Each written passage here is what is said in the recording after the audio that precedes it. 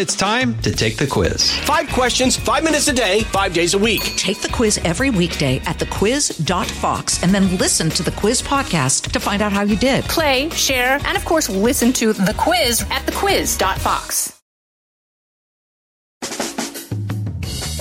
Live from everywhere USA, it's Fox Across America with Jimmy Fallon. Oh, yes, it is. We are coming to you live from the greatest country in the world, broadcasting from the tippy top of the world-famous Fox News headquarters in New York City. It is Fox Across America with Jimmy Fallon, fired up on a Friday to bring you a much-needed episode of Top Shelf Radio in a bottom-feeding political world. It's going to be a real sloppy one out there in America today, but we'll try to clean it up with help from Oklahoma Senator Mark Wayne Mullen.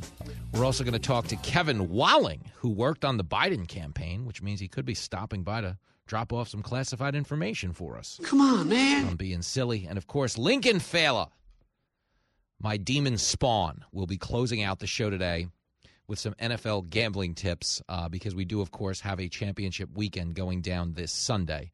888-788-9910, the phone number if you want to be a part of this thing. If it's going on out there in America, we're certainly going to be talking about it here. We do not care what your point of view happens to be on this show. It is an all skate. Do you remember when you go to the roller rink back in the day? They used to have all skates. First, they would do just the boys. All right, just the girls, just the couples, just the kids. All right.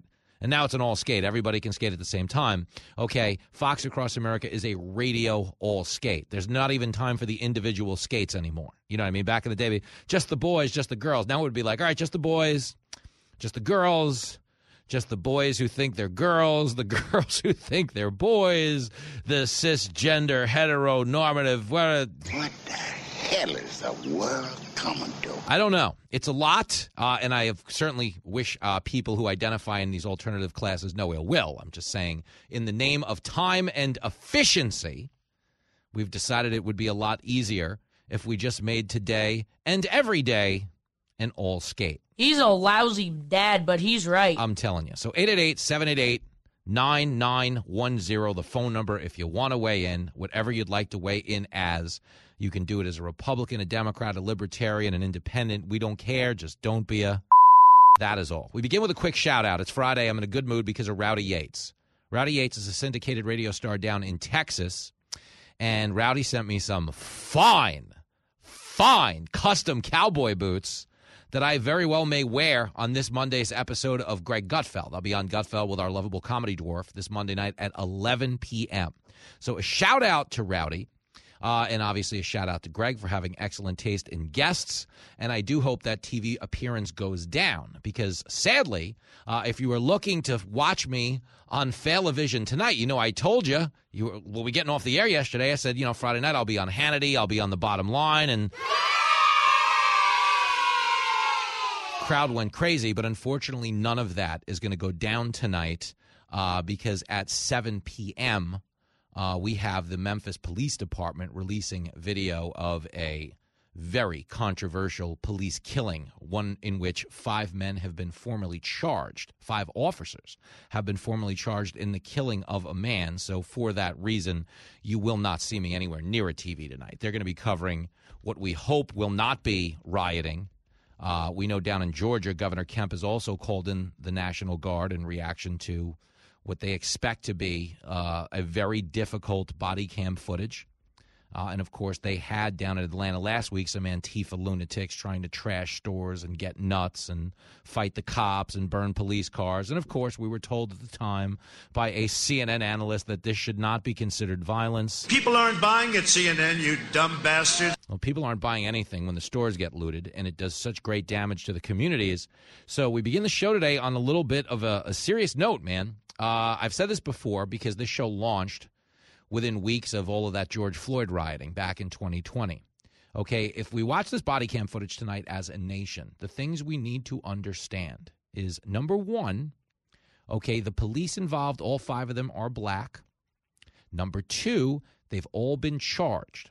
So the end result of watching this hideous video, and we're being told that it's a bad one by police sources themselves, but the end result of this should not be to rebel against the system and try to trash cities and towns, because in this instance, the system is functioning properly. If people committed an egregious crime, they have been charged for it.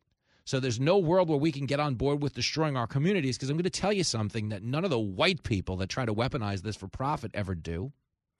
When you encourage rioting, when you're encouraging bailing out the looters, if you remember in the summer of 2020, they burnt down over 100 black-owned businesses in the near north of Minneapolis. And Kamala Harris tweeted a link to bail out the violent rioters. Kamala's awful with her weird laugh. Ha ha! But why did she do it? Because Republicans were condemning it. Hey, don't loot, don't burn down businesses, don't torch police stations. This isn't good for anybody.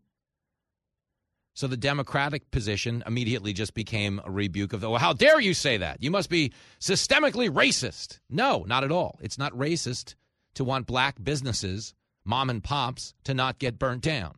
It's not racist to want the divide between police and the communities they're sworn to protect to get worse, okay? When you inflame tensions, when you fan the flames of division, when you start crying out for less cops, more empathy for the criminals, what you ultimately do is embolden the criminals. So, my plea in this moment is that hopefully somebody out there learns from the lessons of the summer of George Floyd, because the end result of defund the police was major cuts to municipal police budgets. New York cut over $500 million. L.A. cut close to $1 billion, in California as a whole. And do you understand the murder rates spiked nationally since then by about 30%? More specifically, the black murder rate has spiked by 35%. So yelling and screaming at the cops and declaring that the whole entire country is a bunch of racists doesn't actually help the black community, nor does it help the members of the black community that are putting on the uniform and swearing to protect us and taking the risk of their life to do so. So you understand this video is going to come out tonight. You're going to see the Benjamin Crumps and the Al Sharptons and all the race baiters say America needs to have a conversation. But the only thing any of those people are interested in, every time you hear an Al Sharpton or a Benjamin Crump say America needs to have a conversation, the subtitle should always be, please give us money. Every single time. Okay, if you're watching this video tonight and you're frustrated, you're a member of the black community, you say, oh, hell no, this isn't right. I understand. I'm not going to be on board with this video if a man was unjustly killed at the hands of the police. But I am going to be mindful of the fact that, one, the cops have been charged, and two, until we have all of the details, this idea that we should be issuing a blanket declaration that everyone involved should die in prison, I'm telling you it's not productive. But do you know what the least productive thing we can do in this moment is? Decide that these 5 cops represent all cops across the country. Because here's a newsflash. If these cops turn out to be bad guys and thugs, that doesn't change the fact that 99% of the cops out there are good guys that we need. And I'm telling you this, it is a self-inflicted wound when we rebel against police, especially when we do so in the name of race pimps who are just trying to divide us for their own benefit. Money, money, money, money, money, money, money. What was the end result of Black Lives Matter? They raised $90 million. $90 million. Did they establish a bail fund to make life easier for black people trapped in the system? The answer would be no. Any type of scholarship program to maybe uplift the youth of black America? The answer would be no. Okay, what they did is they went out and they bought mansions out in California, in Bel Air, in Beverly Hills. Okay, Patrice Cullors got rich, bought all kinds of housing.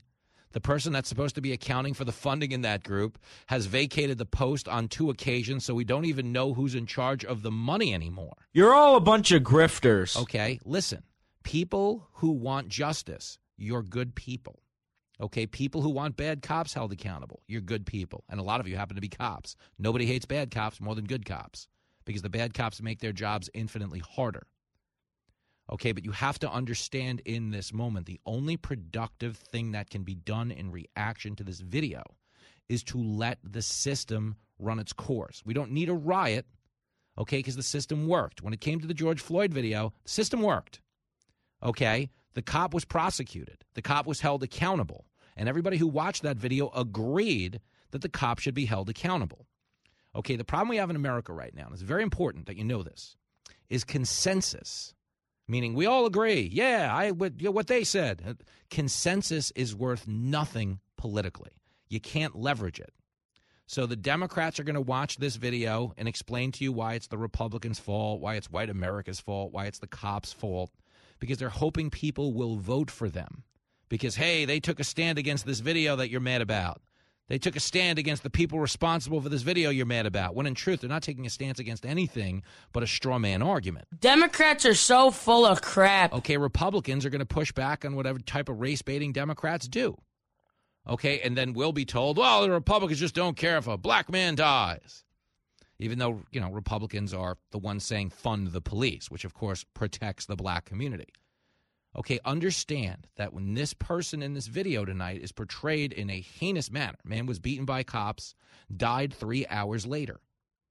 Okay, it is not a justification to start having empathy for violent criminals. I'm not calling this man a violent criminal, but I'm talking about violent criminals as a whole. The end result of the George Floyd riots were a bunch of people got rich off them. Okay, a couple of mascots on corporate products lost their mascots. Aunt Jemima's out of a job, so that black family loses out on 100 years of revenue.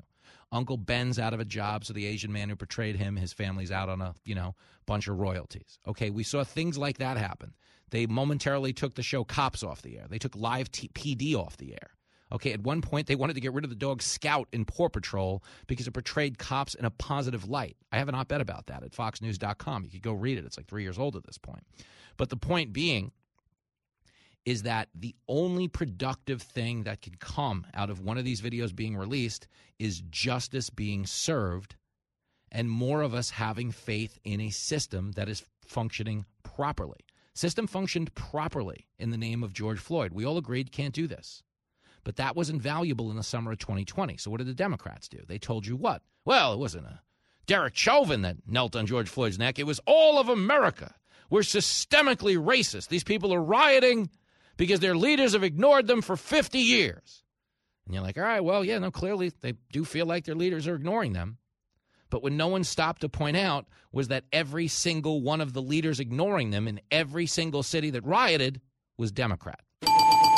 So I'm telling you, okay, I'm bracing the country. I am leading the fastest growing radio show in the country, okay, with this little chat. Because I know there are people out there that are really going to be rubbed the wrong way by what they see, okay? If you want to help, if you want to be part of the solution, okay, don't go loot a Nike store, okay? Don't go get in a fight with a cop because the cop you're fighting didn't harm this guy, okay? The cop you're fighting is a family at home like you do. He's trying to make a good life for himself and be a necessary, vital contributor to the community that he serves, okay? These people, by and large, are heroes. Are there bad cops? Of course. Oh, my goodness gracious. There's bad everything. It's not unique to any one profession. But the reality is nothing requires and we're all in this together mentality like law and order. And the end result of rebelling on the cops the last time around was what? A bunch of woke bail reforms that let violent criminals out of jail, okay, without serving any time. And the issue there is 90% of violent crimes are committed against members of the same race.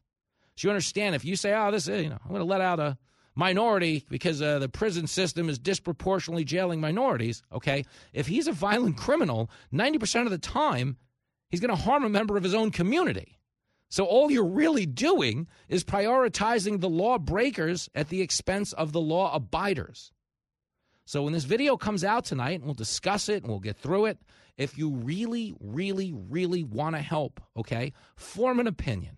Get involved at a local level with legislation, with running for office, with maybe being a liaison, a community liaison between police and the communities that they serve.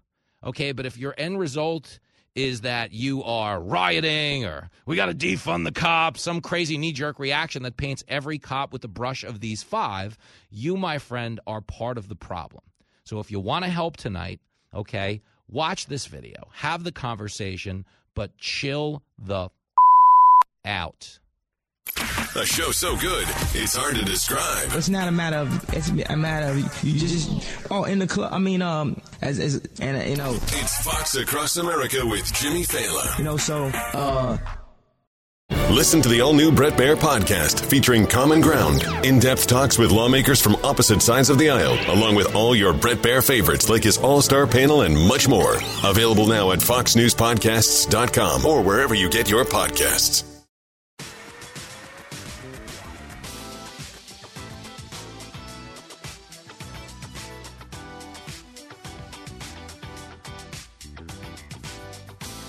It is Fox Across America with your radio buddy Jimmy Fallon. Big Friday episode of the show. Oklahoma Senator Markwayne Mullin's going to be here. Kevin Walling is in the house. He worked on the Biden campaign. This is the biggest schmuck I've ever met. He's a nice guy. You stop it. We're going to talk across the aisle. We're also going to chat with the Link Man, Lincoln Fallon, rounding out the show this week. Spending a little extra time with his dad before I get back on the road. I'm heading out to Carson City, Nevada next weekend, and they have added an additional show Saturday night. So if you go to ccnugget.com, you can get tickets to that 10 p.m. show. The first two sold out. I am honored. I am thrilled. I am flattered. And we'll be hanging out with the number one rated KKFT crowd, as well as our newest affiliate out in Susanville, California. They're coming down as well, and it's going to be a banger. But right now, I'm trying to hold this country together. Okay, we are working on two dueling police video releases right now. Okay, first and foremost is the one down in Memphis that we are expecting at 7 p.m. tonight. It is body cam footage of a police encounter that resulted in 5 cops being charged. Okay, the second video is the video of the break-in at the Pelosi compound in San Francisco, which the San Francisco PD has finally released just moments ago. And I got to be honest, if the goal of releasing this video was to tamp down suspicions about how this guy got into the house and what he was doing, that goal is not going to get the job done. Not even close! It's a bad one. It's Paul Pelosi answering the door in his underwear, accompanied by his attacker. They are both holding on to a hammer that they seem to be wresting control of before the situation ultimately goes sideways.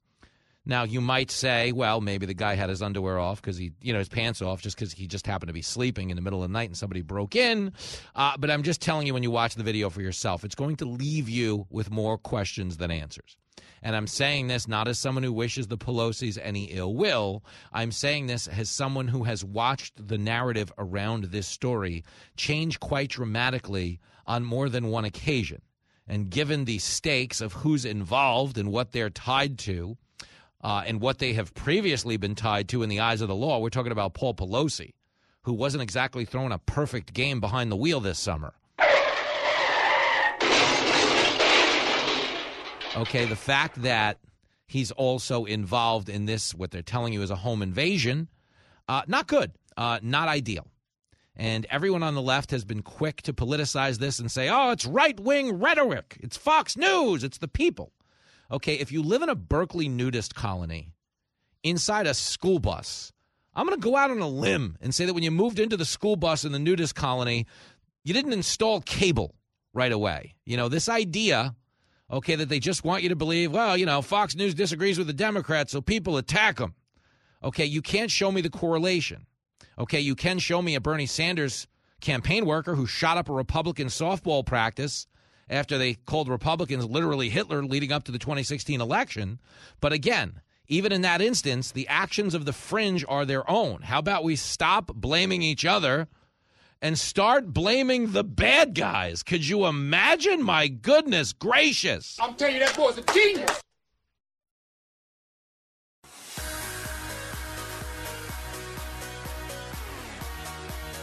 What a messy day on the show.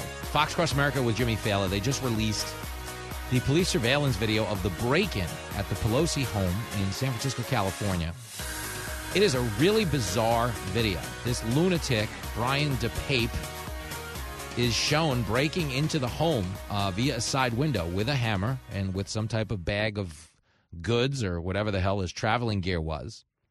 And the video then cuts to the police approaching the front door, knocking on the door a couple of times before receiving an answer, at which point Paul Pelosi answers the door in a dress shirt, underwear, and he clearly has a drink in his hand in a clear plastic cup. I don't know if it's alcohol, but his face looks a little bit inebriated, I'm not going to lie. Now, to be clear, he is also clutching a hammer. that a fully dressed Brian DePape, who still has sneakers on, Paul is barefoot, DePape has sneakers on. They're both holding on to the hammer.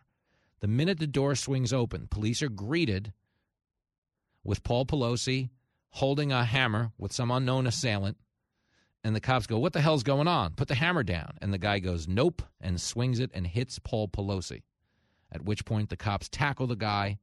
Paul clearly suffers some type of, injury, and the whole thing wraps up in, seconds. And we don't have, full answers in terms of context and everything in between.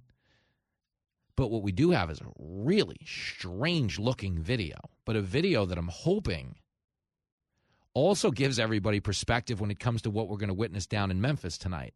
Police work is not clean. It's not easy. Adrenaline is rushing. The stakes oftentimes can be life or death.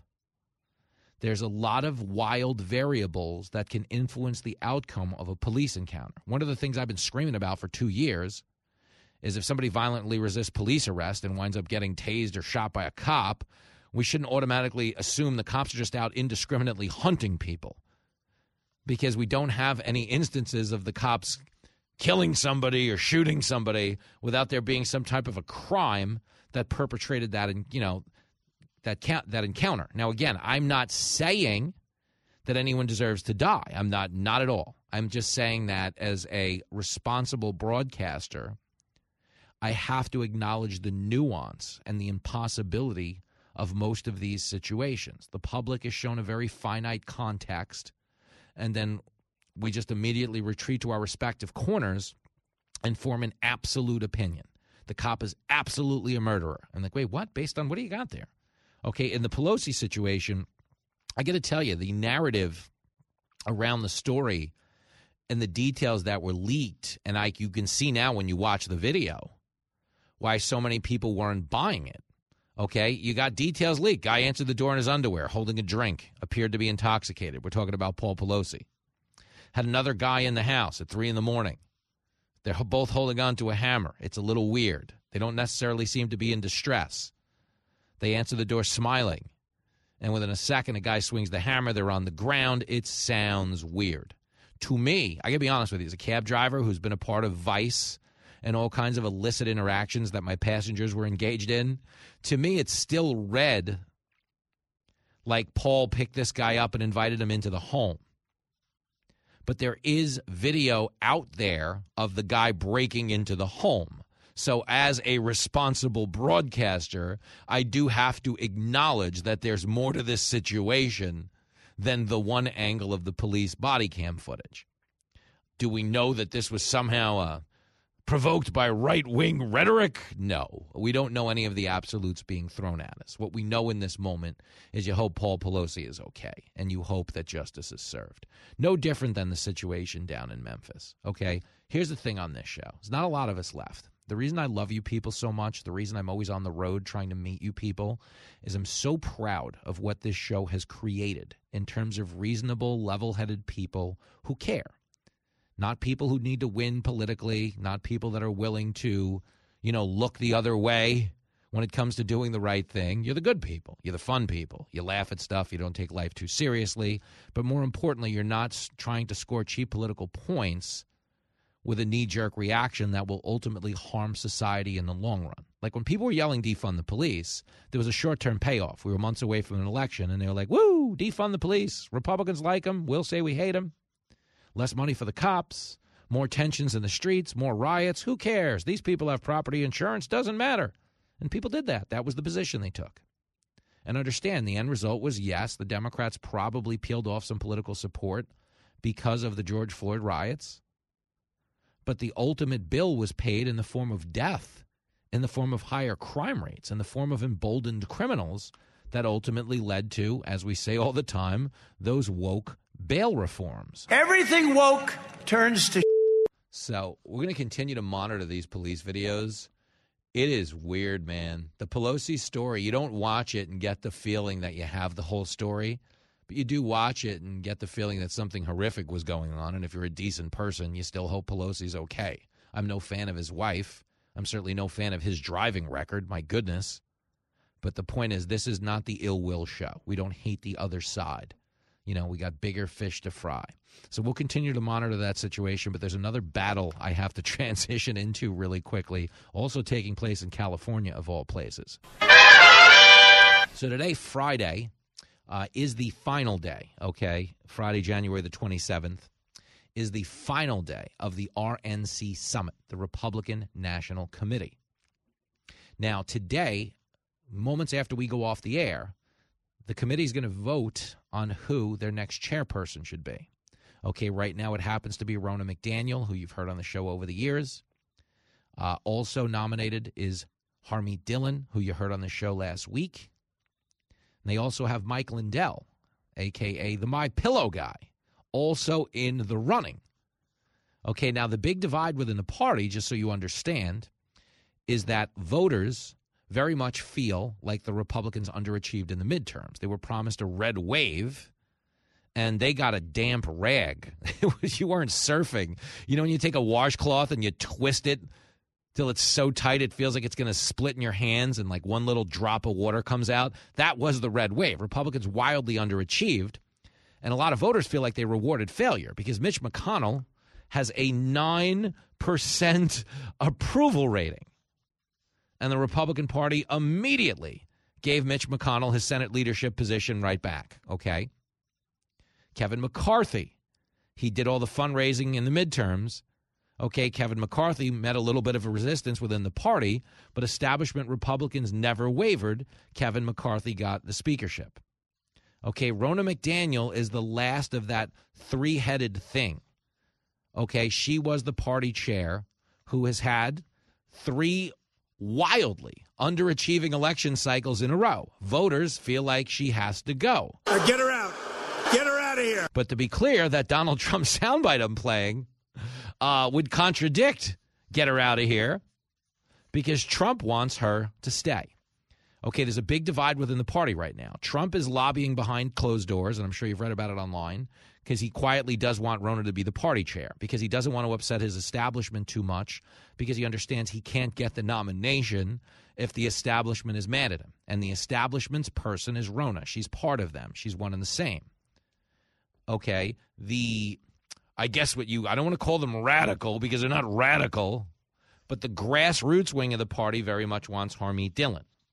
Where this becomes interesting is another potential 2024 candidate has thrown his weight behind Harmeet Dillon. This is Ron DeSantis sitting down with Charlie Kirk. Probably the only time in the history of the show we've ever played a clip from the Charlie Kirk show, but shout out to Charlie, good guest. And listen, nothing against Charlie. He's a nice kid. But here it is. It is clip 8. Well, we've had 3 substandard election cycles in a row, 18, 20, and 22. And I would say of all 3 of those, 22 was probably the worst. I think we need a change. I think we need to get some new blood in the RNC. I like what Harmeet Dillon has said about getting the RNC out of D.C. This guy will say anything. The lines have been drawn in the sand. So DeSantis wants Harmeet Dillon. He is on record publicly as saying he wants Harmeet Dillon.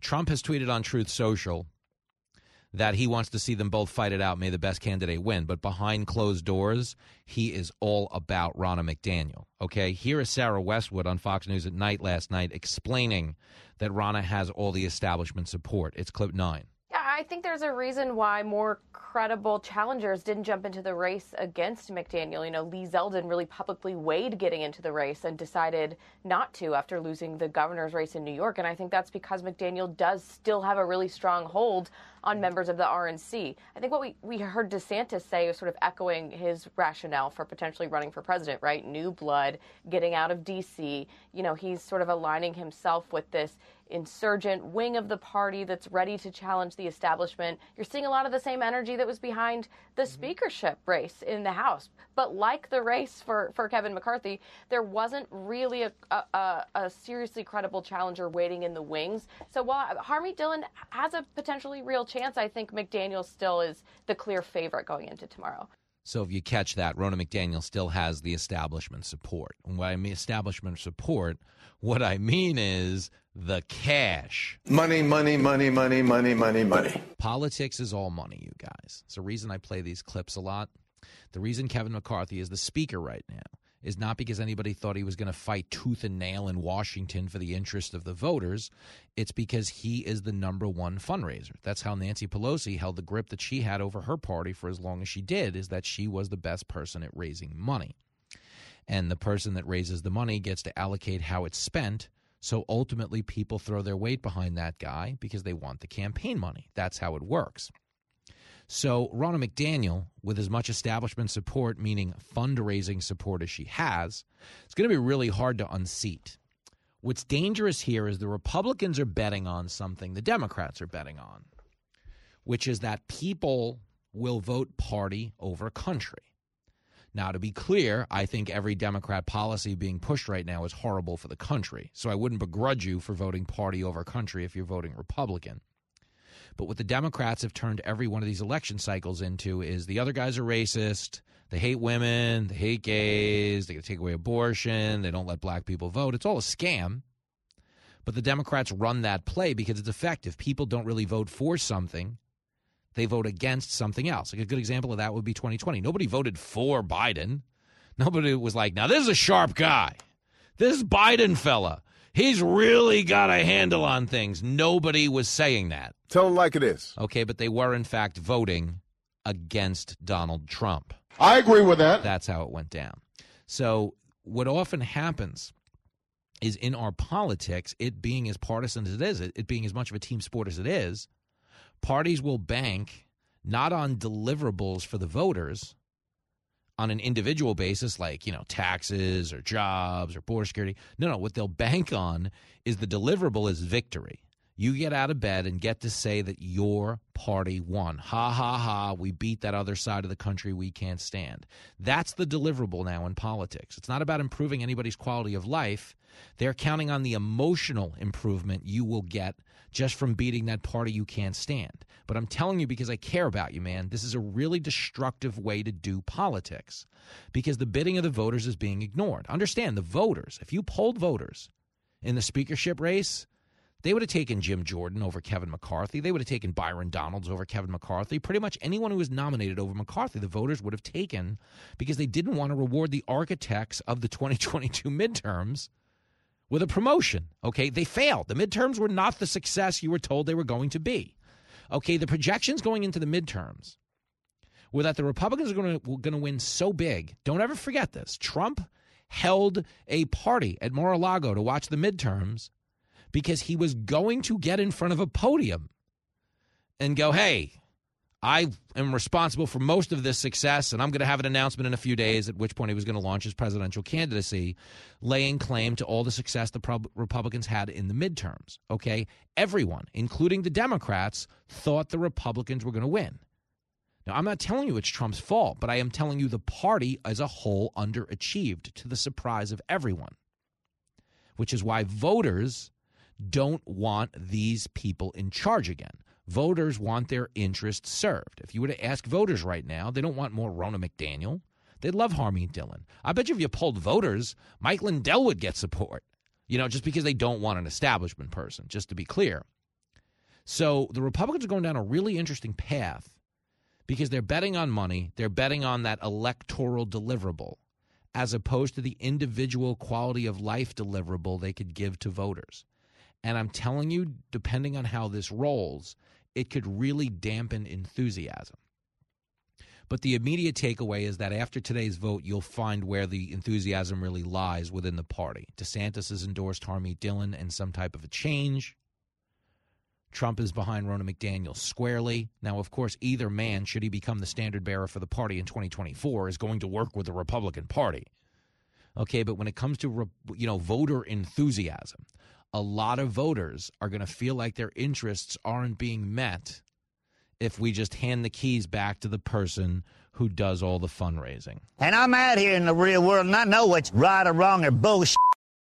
You're listening to Fox Across America with Jimmy Fallon. I enjoyed it. It was an unbelievably interesting experience.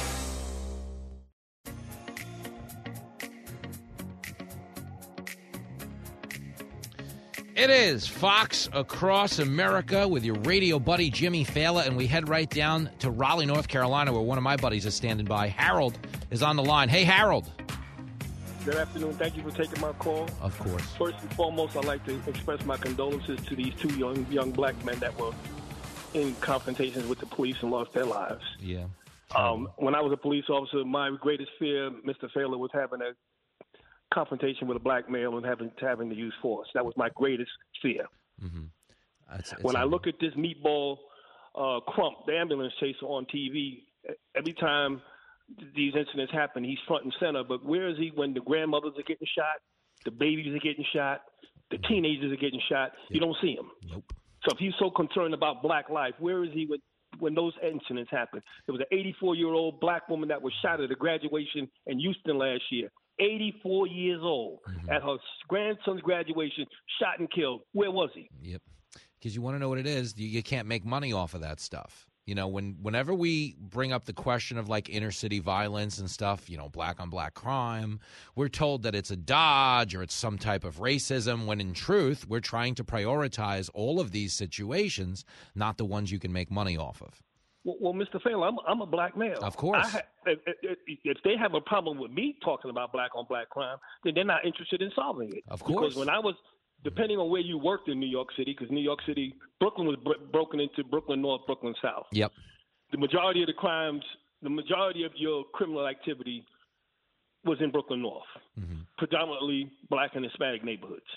So let me see, I'm 67 years old. I can't think of one person in my life that was shot by a police officer. Now, conversely, I can tell you, I can think about 30 people that were shot by other black males. Yeah. So if it's, let's deal with the problem that's most prevalent. Yeah. Because it would take, let me see, there was 8,000 black people shot and killed last year in America. 8,000. So at the rate the police are killing black men, which is 15 a year, you know how many years it would take to get to 8,000? Yeah, I know. But I know how much fundraising can happen off that 15. Harold, you get it. I'm nominating you for police commissioner. Would you take the gig, yes or no? The first thing I would do would be fire Eric Adams. There you go. You got the gig. Congrats. Live from everywhere USA, it's Fox Across America with Jimmy Fallon. Here we go. Back in action on a big Friday episode of Fox Across America with your radio buddy Jimmy Fallon. Got a stacked deck in terms of guests. Oklahoma Senator Mark Wayne Mullen is going to stop by to discuss Joe Biden's rantings about the economy. We have a president that is clearly not all there. Very hard, even for a guy like me who kind of owns a Biden to English dictionary. I couldn't put a lot of it into proper English, but Senator Mullen's going to try to help. Kevin Walling worked on the Biden campaign in 2020. What an idiot. But we love Kevin Walling. Despite our political differences, he will be stopping by as well. And, of course, Lincoln Fala will be rounding out the show in the final hour. 888-788-9910 if you want to open. You want to be the opening act for any of these people. Right now we're having a discussion we set up off the top of the show today about the police body cam footage we are awaiting down in Memphis, Tennessee. If you happen to be listening on the Roar of Memphis, one of our fabulous affiliates, we are certainly sending you all the good vibes we can and calling for any restraint. The maximum amount of restraint allowable by law. We're calling for calm. We're calling for reason. We're calling for the system to have the opportunity to function properly because we're being told the Memphis Police Department will release this body cam video of Tyre Nichols suffering what would become a fatal beating by police. He was beaten by the cops and died January the 10th after a traffic stop interaction on January the 7th. 5 of the officers involved have now been charged with murder in this case. Worth noting, all 5 of them are black. So this is not as simple as, you know, what the race pimps in the media would have you to believe was a bunch of racist cops driving around looking for trouble. But the Memphis police chief, Sarah Lynn Davis, appeared on CNN this morning, told people what they expect to see once the footage is released. The pull quote here is, "This is the police chief. I was outraged. It was incomprehensible to me. It was unconscionable, and I felt that I needed to do something and do something quickly. I don't think I've witnessed anything of that nature in my entire career." So we're bracing for a video that is not good, okay? And knowing that to be the case, we're trying to use this platform as, you know, we always say a force multiplier of positive energy. but also just a force multiplier of reason in this instance. If the knee-jerk reaction is these 5 cops who have been criminally charged, are emblematic of every other cop in the country, you wind up causing a lot more harm than good. Okay, the vast, vast, vast majority of the men and women who put on this uniform are great people, and we cannot let incidents like this serve as an opportunity to further divide, police and the communities they're sworn to protect, because the end result of that is actually more violence and more death. I think he's got a point. Okay, we also have major cities, Austin, Texas, Los Angeles, California, Washington, D.C., also expecting some type of a blowback. Georgia Governor Brian Kemp issued a state of emergency last night. He has also brought in the National Guard. He's got 1,000 National Guard troops to be called up. And that is, of course, in reaction to the demonstrations last weekend over the death of a 26-year-old environmental activist, Manuel Esteban Paez-Terán, who was shot and killed by the Georgia State Patrol after he shot and wounded a state trooper. So I got to be honest with you. Okay, we're kidding ourselves, and we're never going to make progress on this issue if we can't acknowledge that shooting at a state trooper contributed to someone's demise. Okay, you're lying. You cannot reduce this to race, as if there's any race that would be allowed to shoot at a state trooper and the cops wouldn't shoot back. Who's shooting at us, Sarge? It's a white guy. Okay, good luck, buddy. Oh, you missed me. I'm over here. Okay, that's not how this works. Do you understand? And the idea that they looted or tried to attack stores and burn police cars down in Atlanta last week was disgusting. But people felt, a lot of them were Antifa dirtbags who were just riding as a lifestyle. It's all white kids. But people felt just in doing so because a good percentage of our society has bought onto a false narrative that the cops are racist. Get some facts and come back and see me. Nobody has facts. Nobody can come back and see me. The old adage, when you have the facts, pound the facts. When you have nothing, pound the table. They pound the table on racist cops over and over and over again. But they actually give you data on police interactions that shows cops disproportionately killing one race over another when it comes to violent crime and resisting arrest. Of course, the answer is no. Put up or shut up. They won't shut up because it pays well. Now, in the instance of a George Floyd, the cop should have been held accountable. We should get behind that. The system functioned properly. In the instance of this video we're about to see in Memphis, okay, based on what the police chief told us, the cops should be held accountable. Well, under the law, they have been. They're all being criminally charged. So this idea that we're supposed to watch a bad video tonight and go, oh, hell no, time to loot a Nike store, burn down a Wendy's. For what? For what reason? Who are you doing that for? You're not doing it for the victim. You're not doing it for their family. You're certainly not doing it for the community you purport to care about, because you only, again, like I said, further that divide. Okay, let me get into the calls. 888-788-9910. Stuart is in Memphis, Tennessee. Yo, Stuart. Hey, how's it going, Jimmy? Good. You hanging in down there? We're hanging in. I'm kind of just on the outskirts of Memphis, but I'm in the Shelby County area. So, okay. I don't really feel like we'll be affected here, but my son works in downtown Memphis, and obviously there's a little bit of a concern, but he's fairly smart, takes good care of himself. He'll watch out and keep his head on a swivel type of thing. Okay. But it's obviously not a great situation going on here. And, in all honesty, when you have the Tennessee Bureau of Investigation, essentially the Tennessee the authorities from the state of Tennessee looking at the video, and it's a white officer, and he's saying, or a white detective, I don't know what they call him at that level, but saying it's a pretty telling video. Yeah. I would expect it's not going to be good for the defendants, and I think it's just a simple aspect of everything gets, the guy runs. They chase him down. There's a lot of adrenaline rolling, and it's kind of like, well, you disrespected me by running instead of just kind of taking it as and going like that, unless he had something to hide. And all the mitigating circumstances go out the door for the police officers once they start beating on him and he becomes a fatality. Obviously, defend themselves as required. Restrain the guy as required, and then stop, and then collect yourself. And I think that happens a lot with everybody. Everybody gets, you're a comedian, and you. The problem that I'm having right now with society, with all the wokeness, all the crap that goes on, excuse my terminology, is everybody's forgotten how to laugh. Yeah.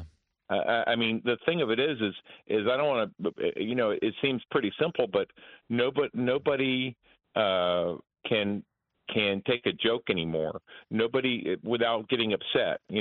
People get offended over the littlest things, and quite frankly, I think it's part of the problem. I don't express to be a professional in this thing or an expert on it, but are you saying society is? Are you saying like society is wound too tight? So people's knee-jerk reaction is, because we're getting justice. The cops are being charged. But are you saying there's this aspect of society that wants even more out of this? And it's, it doesn't get helped by people in California going, well, we're going to give people $3 million in reparations when nobody in the U.S. Has been under any aspect of slavery type of thing. Nobody alive did it. Nobody alive was part of it. No, It's kind of along the lines of people are looking for an excuse to work the system.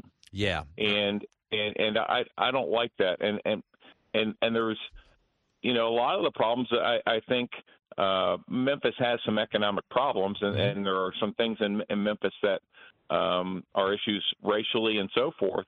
But I work with a lot of individuals who are Black Americans, and quite frankly, they're straightforward, fun-loving, joking kind of guys. Of course. The thing is, we're all people, and that's what you see. The guys that benefit from dividing us are trying to treat us as if one race is any different than the other. You know what I'm saying? We're all people. We all want the same things, and that's where all this racial division, I keep yelling about it, because what it ultimately does is it makes it harder for all people, but specifically the Black community, when it comes to everybody calling to defund the police. So, listen, I think your heart's in the right place. I hope your feet and your family are in the right place if things go sideways tonight. Stay safe, okay, Stuart? I will say one other thing real quick, and that's just with the situation that goes on, I would follow the money. And that's going to be with the protesters. Follow the money and see where it leads to, because there may be a Soros angle on this, or there may be this angle on that, or that angle on it. And I don't have that yet, but I do have Ben Crump in front of a microphone, and that's never good. Good stuff, no, Stuart. It's not. Be well, man. See you, brother. There he goes, Stuart, down in Memphis, Tennessee, home of the king of rock and roll.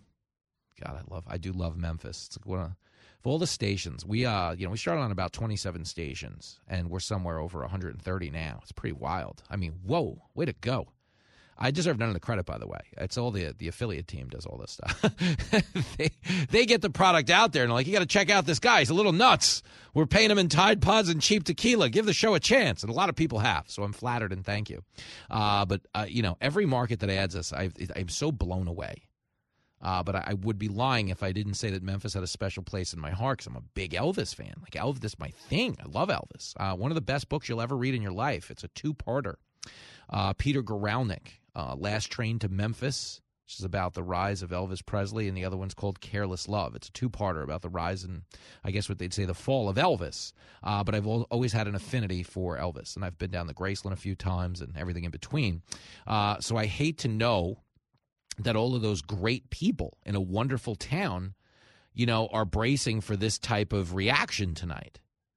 And I want to believe, with the minimal impact we have on society doing a show like this, that we can hopefully get somebody listening to, kind of channel their emotions to a reasonable place, because there's so much incentive. Like, what Stuart was making a point of, like, there's people that financially benefit, and the George Soroses of the world. There's no doubt that, like, the George Soroses of the world are getting district attorneys elected that are lightening up their criminal sentencing guidelines, which is ultimately creating more crime. But when it comes to these actual riots, I don't have anything that ties them to George Soros so much as I have people who benefit politically, people who benefit in the media, people who make a lot of money. Like, when you see Benjamin Crump get involved, when you see Al Sharpton get involved, okay, it's always, please give us money. They're getting ready to sue. They're getting ready to exploit the pain this family is going through, the unrest this community is experiencing. They don't want – it's, Harold made a brilliant point earlier. Harold, since late 60s, is a retired NYPD cop as a black man who served in Brooklyn when it was, Brooklyn. Like, I grew up in New York. There was an era, in the 80s or 90s. You got out of a car in Brooklyn and you were like, I got a bad feeling about this. So Harold served in the worst of the worst. And he would be the first one to tell you that all the people that do the activist stuff tonight don't really care about the black lives because they don't speak to black-on-black crime. They don't speak to the inner-city violence that consumes so many lives every day. They speak to the handful of people a year that get in a violent interaction with police and wind up dying because of it. And I understand the bad cop should be held accountable, but the reason we never solve the crime is we're not focusing on the bigger issue. Okay, understand, you look at it no differently than shoplifting. Let's say you have two employees, okay? One represents the cops, the other represents the community, okay? These are shoplifters now. We're not accusing the cops of this formally. This is an analogy. You have two employees. One employee is stealing $5 a year from your company, okay? Not good, and you shouldn't tolerate it. But there's another employee that's stealing tens of thousands of dollars a year from your company. Okay, you understand if your company is running negative deficits because of the shoplifting, okay, going after the $5 a year guy over and over and over again is never going to solve your larger problem. So should the bad cops be held accountable? Absolutely. I'm not saying let him go because there's other crime in the city. I'm saying stop, serving at the whims of these race pimps who just want you to burn down the city and get mad at the cops so they can sue when the violence ensues and walk away with some cash. Because the reality is everybody who donates to them thinks they're doing so in the name of progress. But the only people making progress off of Ben Crump or an Al Sharpton are people named Ben Crump and Al Sharpton. Pay up, suckers. You're listening to Fox Across America with Jimmy Fallon. It's a game changer. It is Fox Across America with Jimmy Fallon. And we've got Oklahoma Senator Mark Wayne Mullen coming up. We do have to talk a little bit of economy. Joe Biden tried to do the same yesterday.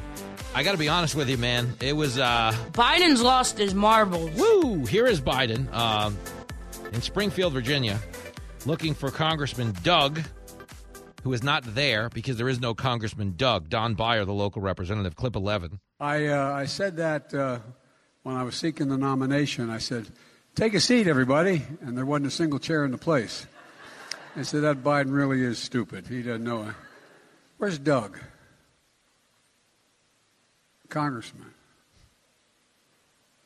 He's around here somewhere.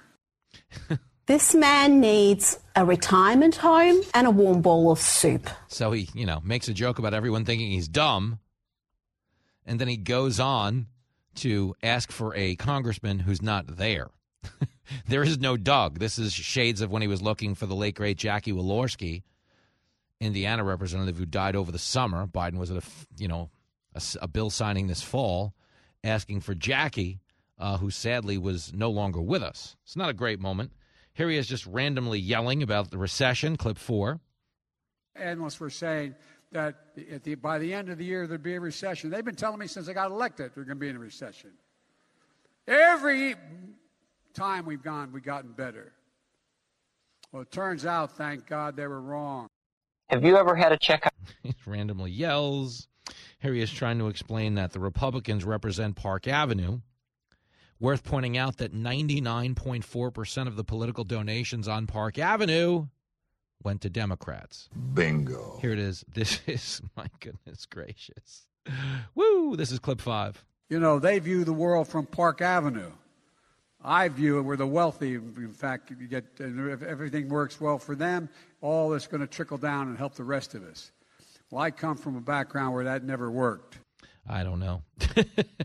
Park Avenue is all Democrat. Okay, here is Biden saying no president added more to the debt than my president. What the hell did you just say? I don't know. I don't even know what he means by that. It sounds like he's bagging Obama because he was vice president for 8 years under Obama. I don't remember that ever happening. But it did. And here is Biden bagging on my president, whoever that is, clip one. Under my predecessor, the last guy that was president. He got it. The deficit went up 4 years in a row, accounting for 40% of the entire 200 years of debt. You hear me? No president added more to the debt in 4 years than my president. I misspoke. 25% of our country's entire debt. 25% accumulated over 200 years. Added by the last administration in just 4 years. Now, to be clear, okay, he first says my predecessor, then he says my president. He's a little confused, but what he's really confused about is adding to the debt, because all of the debts that was actually added came because of COVID. And I'm not saying it was all rightful and just, but I am saying Biden is a mess. If you like Biden so much, name 3 of his complete sentences.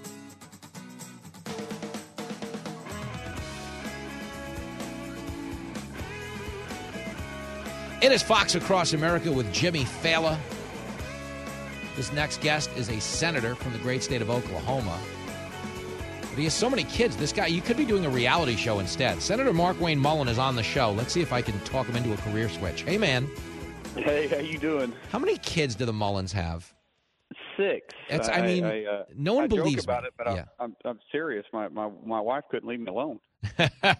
Mullen, I had headaches, and I was tired sometimes, and she just wouldn't. I mean, just a piece of meat. I guess that's what I feel like sometimes. I know what you mean. Like I married a farm girl. She's the same way. I'm like, Jenny, I'm up here, eyes up here. Jenny, can't get anything done. Of course, my wife always reminds me, Mark Wayne, half of them are adopted. But nonetheless, like, oh, nonetheless, we know where her head was at. Come on, right. Clean up your act, lady. I was listening to Biden talk about the economy, talking about energy. You're from the great state of Oklahoma, obviously.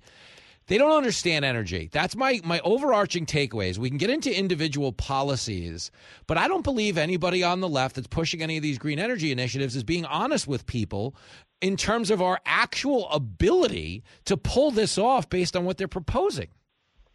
Well, you can't talk about the economy and inflation and talk about getting it back on track and bringing it back down if you're talking about ruining the energy sector at the same time. Energy is the backbone of our economy. Mm-hmm. I've said this before on your show. Energy is the beginning of any product being made, and it's the cost of delivering every product to its good or to the purchaser. Mm-hmm. And so your energy is the backbone. Without reliable and affordable energy, you can't have a reliable and affordable economy. And the policies that the Democrats have pushed out, they have wreaked havoc on our energy, and we've seen what's going on with our economy. We've had the highest energy costs than we've had since Jimmy Carter was in office. You have inflation that is at the highest it's been since Jimmy Carter was in office. You have the strategic oil or reserves, the strategic petroleum supply or reserves. That's SPR, which is down to its 1984 levels. And then the Biden will go out there and say that he's not going to let the GOP ruin the economy. And I'm going, the last 4 years with Nancy Pelosi in charge, she did all she could to ruin the economy. And you've only been in charge 2 years. And let's look at it. It's doing great. And you're saying we're going to ruin the economy? Your policies have ruined the economy. Oh, it's insane. We're talking to Oklahoma Senator Mark Wayne Mullen.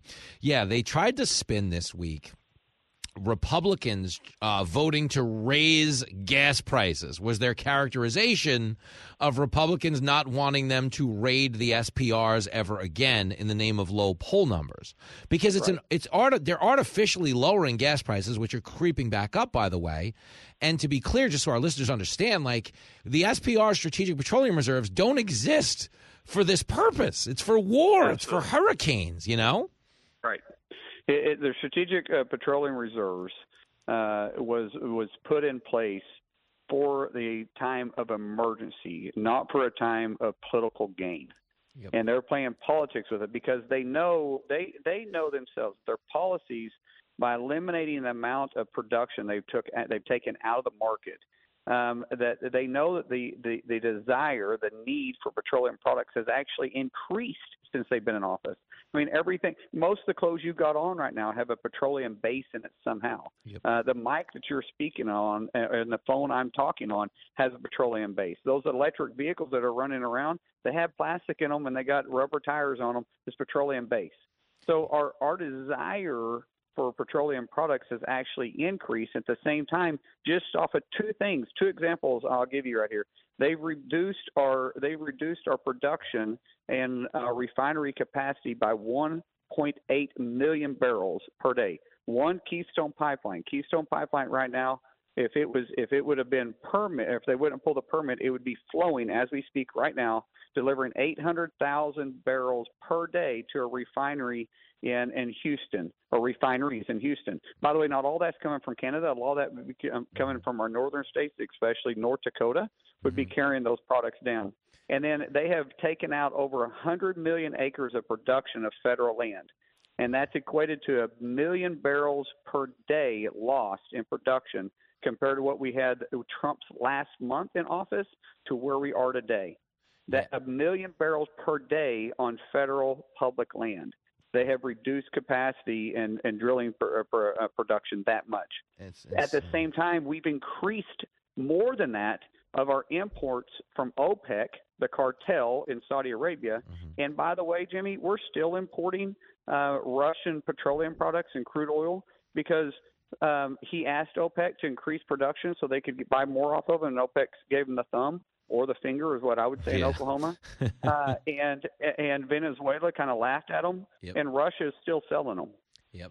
Isn't it crazy? I mean, Putin's getting rich off this war, by the way. He's making that money on the side. But the other thing I wanted to ask you about is the other mischaracterization is that they're also yelling and screaming this week that you guys want to cut Social Security.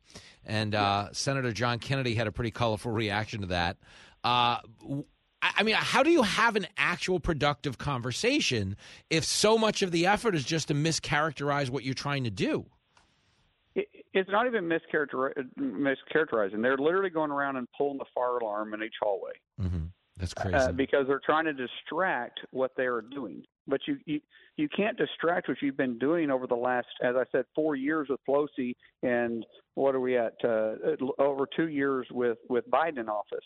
You can't distract those policies when literally we only have half of one branch of government that's in the Republicans' hands, and that's in the House of Representatives. We don't have all of Congress. We only have half of it, and all of a sudden it's our fault.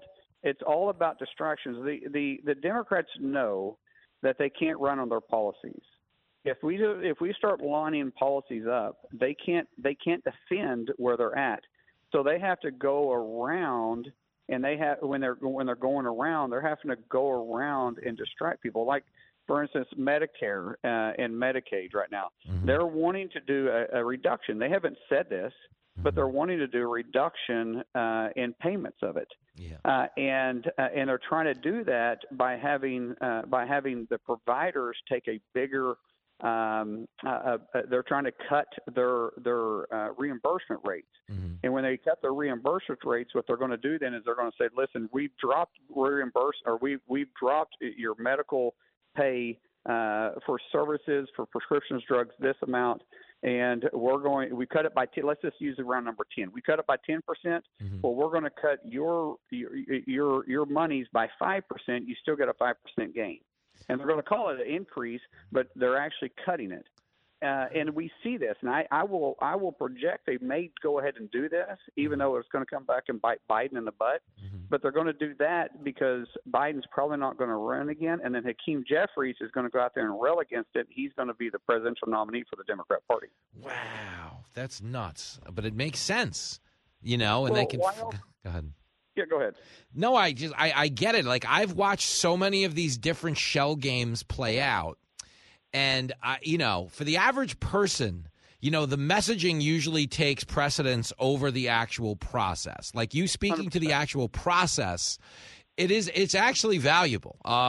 Today's one of those rare days where we accomplish something besides making fun of our horny wives.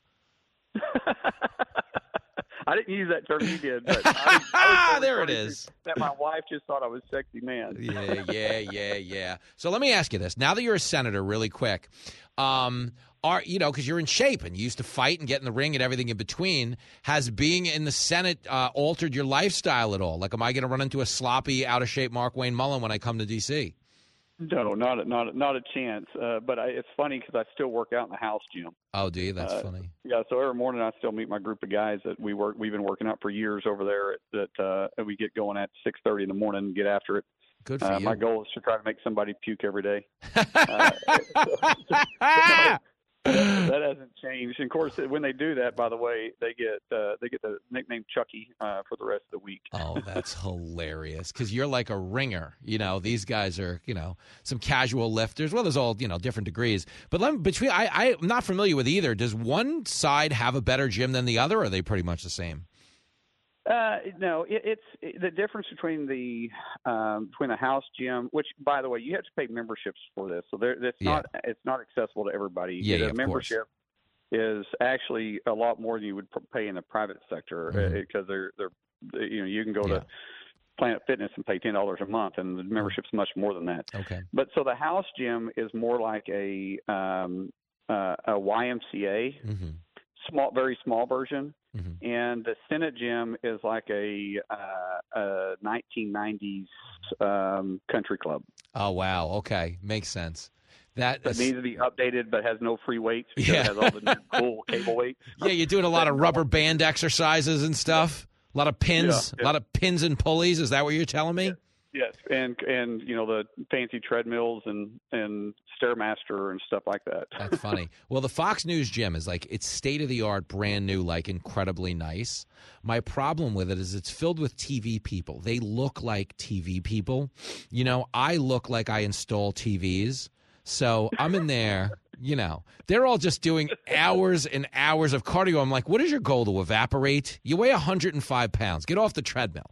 I'm in there. You'd be proud of me. I'm banging weights. I'm doing pull-ups and stuff like that. Yeah, but I don't look like I work here. I look like I'm on the outside. Go ahead. Jimmy, here's the thing. Who looks better, the sprinter or the marathon runner? You make a good point here. It's always the sprinter. Or the marathon runner and the CrossFitter, or the marathon runner and just the regular weightlifter. Yep.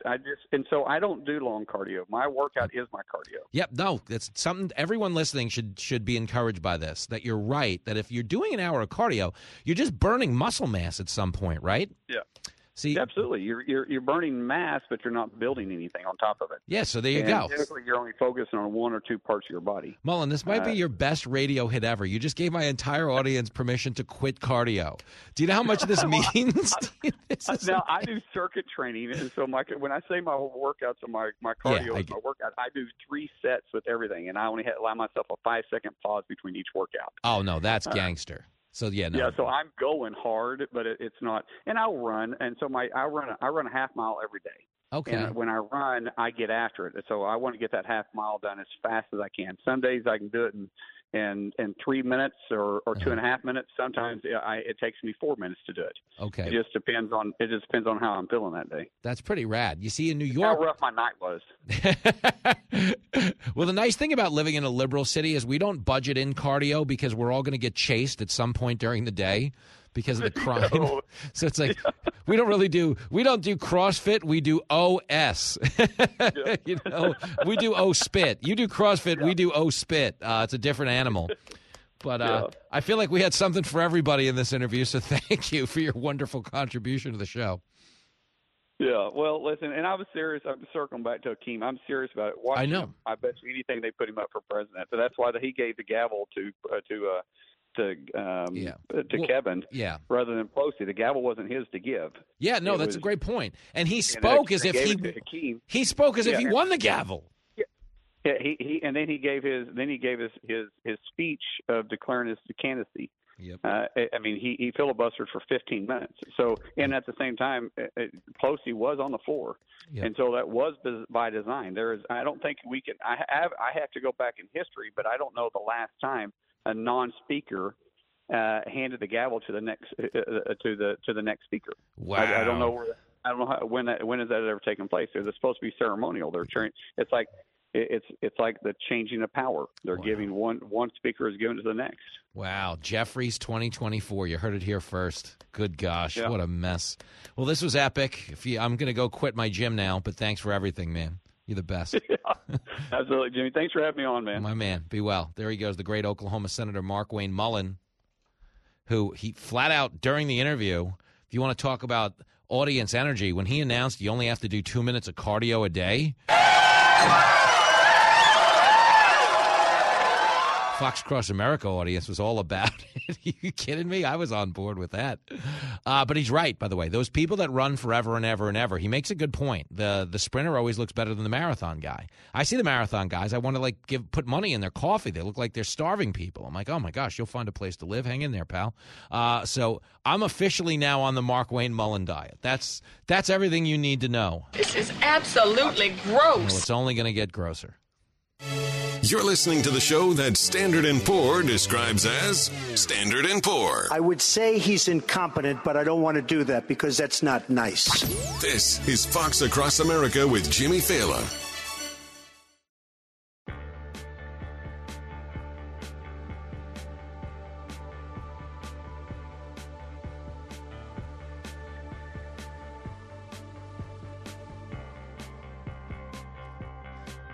It is Fox Across America with your main man, Jimmy Fallon. Coming up in the next hour of this show, Kevin Walling, Democratic strategist.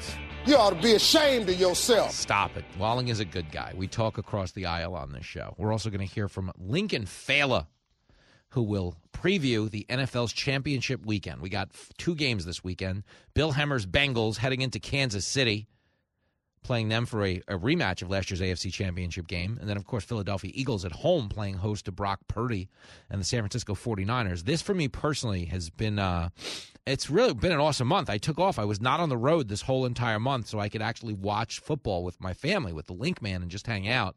And I have had a glorious time. But the party ends next week. I'm heading out to Reno, Nevada via plane so I can drive down the road to Carson, Nevada, and slang some jokes at the Carson Comedy Club next Saturday night, March the 4th. If you're listening on KSUE up in Susanville, California, Northeast Cali, if you're listening on the #1 rated KKFT down in Reno, certainly come by and hang out with your radio pal. We have added a 10 p.m. show Saturday night. The first 2 shows sold out.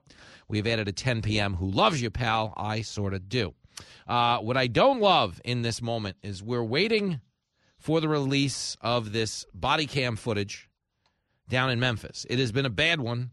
And, you know, we've seen the Benjamin Crumps of the world jumping in front of microphones. You know, some of the channels out there are already doing the cops are bad thing. We're not going to do that on the show. We're going to show a lot of restraint. And then the next hour, we're going to have, very political talk about, wow, this is crazy. So there is a New York Times reporter with a straight face that said that if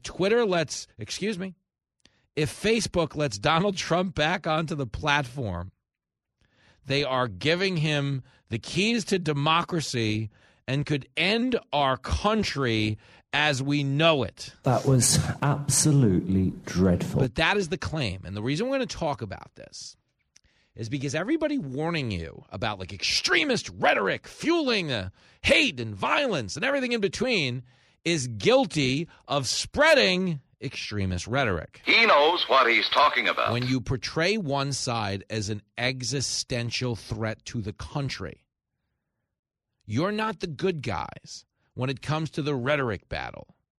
You know, when you mischaracterize what other people say, okay, you're not helping to maintain calm. The whole point of this talk show, okay, is to be in the perspective business, is to give everybody a reasonable place where they can disagree and understand that a lot of us want the same things, okay? But the minute you start yelling and screaming that one side is literally Hitler, it becomes very hard for us to take you at your word when you tell us we need to lower the temperature here, okay? Because if you wanted to, you'd do it yourself. Democrats are so full of crap. Live from everywhere USA, it's Fox Across America with Jimmy Fallon. Is it ever? And we are lacing them up for a track meet in this hour. A lot of guests, a lot of news, a lot of radio excellence. Oh, come on. It's a lot of tough crowd in the control room. But the point is, we're fired up. It's going to be a big hour of Fox Across America. Kevin Walling is going to be here. He is, of course, a damn good friend of the show. He also did work on the Biden campaign in 2020. Such an idiot. Oh, lay off Walling. He's going to be here to talk about Biden's take on the economy yesterday. I got to be honest, it was just a bit outside. He tried the corner and missed. And speaking of sports, that was the great Bob Uecker who celebrated a birthday this week. We will also be talking with Lincoln Fela, my child, my son, the 14-year-old Link man. We'll close out this hour by previewing the NFL's championship weekend. 888-788-9910. If you got any advice you want me to pass along to the Link man, you got any theories about this House RNC chairperson battle being waged out in Dana Point, California right now.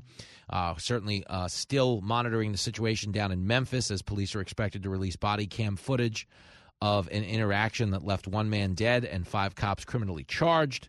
And, of course, we've got plenty to say about the Paul Pelosi break-in, which has, of course, also been released. So whatever your take is, whatever your party is, you know, I say it all the time, you're all welcome. Just be cool. That's the bottom line. I don't care where you come from. I don't care what color you are. I don't care how smart you are. I don't care how dumb you are. Not even a little, okay? Although I will be honest, if you work at the New York Times right now, I am concerned about how dumb you are.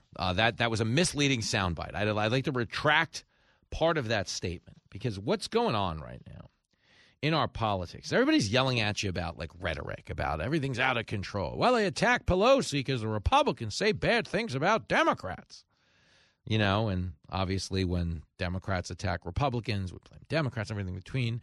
The actions of the fringe are their own. The guy who attacked Paul Pelosi wasn't told by someone who works at Fox to attack Paul Pelosi. The guy who shot up a Republican baseball game wasn't told by Democratic cable news hosts to attack Republicans. Yes, he heard rhetoric that portrayed Republicans in a negative light. Yes, Republicans have used rhetoric that portrays Democrats in a negative light. But if you want to make progress in society, you have to understand that the actions of the individual are their own. It's one of the reasons whenever one of these horrible shootings goes down, any attempt at progress goes out the window the minute you start yelling about the NRA and the law-abiding gun owners. They didn't do it. How do you go in on the people who didn't commit the crime instead of throwing your focus behind the people who did? That's stupid. Use your common sense. Over and over and over again.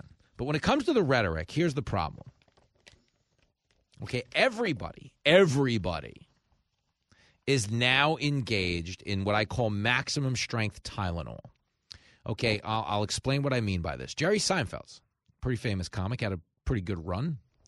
You know, obviously he's no Jimmy Fallon. You are so dumb. You are really dumb. For real. All right, fine. So he's did all right for himself. But Jerry Seinfeld had a bit about maximum strength Tylenol where he's like, how do they determine the maximum allowable dosage? Maximum strength Tylenol. How do they do that? He's like, find out what'll kill me and then back it off a little bit. You know, that's, you know, his portrayal of determining maximum strength Tylenol.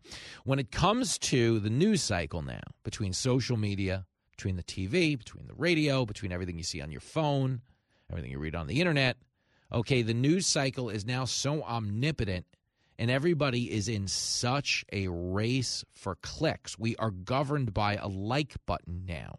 The like button is the root of all evil, especially when it comes to the rhetorical evil in our politics.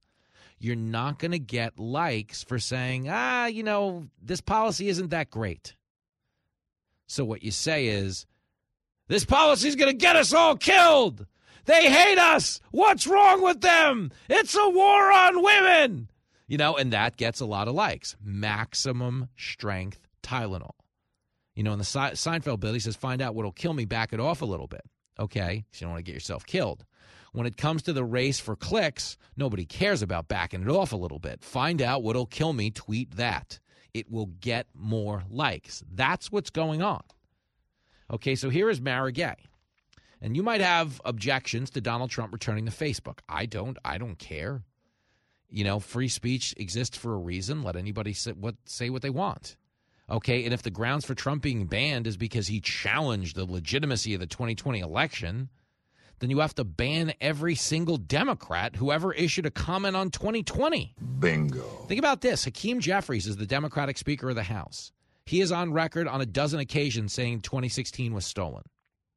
Karine Jean-Pierre, she is the White House press secretary. She is so bad at her job. Maybe so. But Karine Jean-Pierre has tweeted on a dozen occasions that the 2016 election was stolen and that the 2018 election was stolen in Georgia from Stacey Abrams. Stacey Abrams is full of Maybe so. But the point is, nobody wants to hold themselves to the standard they're ascribing to the other party. You can't tell me Trump doesn't belong on Facebook because he questioned an election. Oh, why? Because people rioted? Not good. I don't condone the rioting. But do you know how much violence ensued as a result of the Democrats saying Trump wasn't legitimate? As the Democrats saying all cops are racist? I mean, believe me, we've seen the rhetoric go both ways. But when you start to say things like Mara Gay did, she was on MSNBC talking about Trump's return to Facebook. She says it could help take down our country. Sell crazy someplace else. We're all stocked up here. Here it is, clip 18. You don't want to, whether you're a company or an institution, you don't want to hand over the keys to democracy to have someone destroy that democracy. So do you want to be that institution that really helps take down the country? I mean, did you hear that again? Let's play it one more time. This is the question was, how do you feel about Facebook reinstating Donald Trump? Just one more time, clip 18.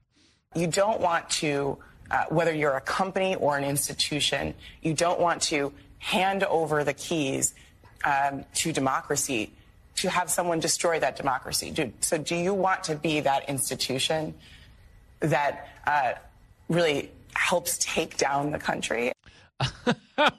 Oh, shut up, woman. You don't want to be the institution that helps take down the country. Wait, what? Nobody's trying to take down the country. And just so we're clear, this is the problem with, again, maximum strength Tylenol, is everybody thinking they have to say the strongest thing so it'll cut through the news cycle.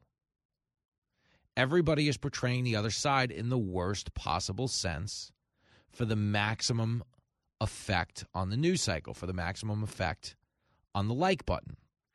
Okay, but you understand how stupid this is because people start to tweet at their own confirmation bias. And then people start to accept as fact that a lot of these lies are true. Okay, let me explain something about January 6th as a guy who was on the air covering it. It was not an attempt by any stretch, not even kind of, not even sort of, not even a little bit, was it an attempt to overthrow our government. When you're right, you're right, and you're right. Okay, not even sort of an attempt. They were not trying to overthrow the government. They were unarmed. Okay, what they were doing was bad. I condemned it on the air in real time. But when they tell you it is a deadly white supremacist insurgency, that's them communicating into maximum strength Tylenol for the maximum political effect, for the most concise labeling to make their case that you should hate Republicans and hold them responsible for what a small group of people did. Now, again, January 6th, bad. But if you're going to condemn political violence, you should condemn it in all directions, and that's where I have a hard time buying into the Democratic interest in January 6th, is they didn't care when cities burnt. Okay, they didn't care when Washington, D.C. was on fire in the summer of 2020, in the aftermath of all the George Floyd stuff, when churches were getting lit on fire and statues were getting torn down, and they were telling us this was fine, this is peaceful, this is democracy in action. Okay, the only person who died at the Capitol, one is certainly too many, was an unarmed Trump supporter by the name of Ashley Babbitt, who was shot in the throat and killed by a Capitol police officer. No calls for an investigation into that unarmed protester getting shot. Why? Because she was a Republican. When there's a double standard, there's no standard. That's the issue. But a lot of Democrats, and a lot of people politically as a whole, I could tell you Republicans who are guilty of the same, are in such an insular bubble when it comes to politics that they ultimately start to believe their own BS. There are Democrats who actually think Donald Trump would bring down the country, which is kind of funny when you consider that the Democrat in power right now is kind of bringing down the country. Biden is such a disaster. I mean, you think about inflation, you think about the border, you think about crime, you think about the domestic energy situation, you think about foreign policy on the other side of the world. Like, Biden is consequentially like one of the worst presidents we've ever had. But in the Democratic side of the aisle, there's a lot of people trying to tell you he is successful. Because while everything I mentioned is a disaster, they also point to things they claim to be victories. They claim, oh, look at all the investments in climate change. That was good for America. It wasn't. Okay, it's decimating our energy sector. It's causing fuel crises. We're decimating our strategic petroleum reserves to accommodate this outsourcing of domestic energy production. So it's not good for the country, but they prioritize, a Democratic agenda, a pro-climate change agenda. So in their eyes, it's a win. Okay, you're never going to agree with that. But there are Democrats who walk around 24 hours a day thinking they're winning, just the same as there are Republicans walking around 24 hours a day thinking they're winning. Okay, but the reality is when there's no acknowledgement of like shared truths, we are all losing. That's why I have a guy like Kevin Walling on. I love Kevin Walling. He's funny. We laugh at each other. We make fun of each other.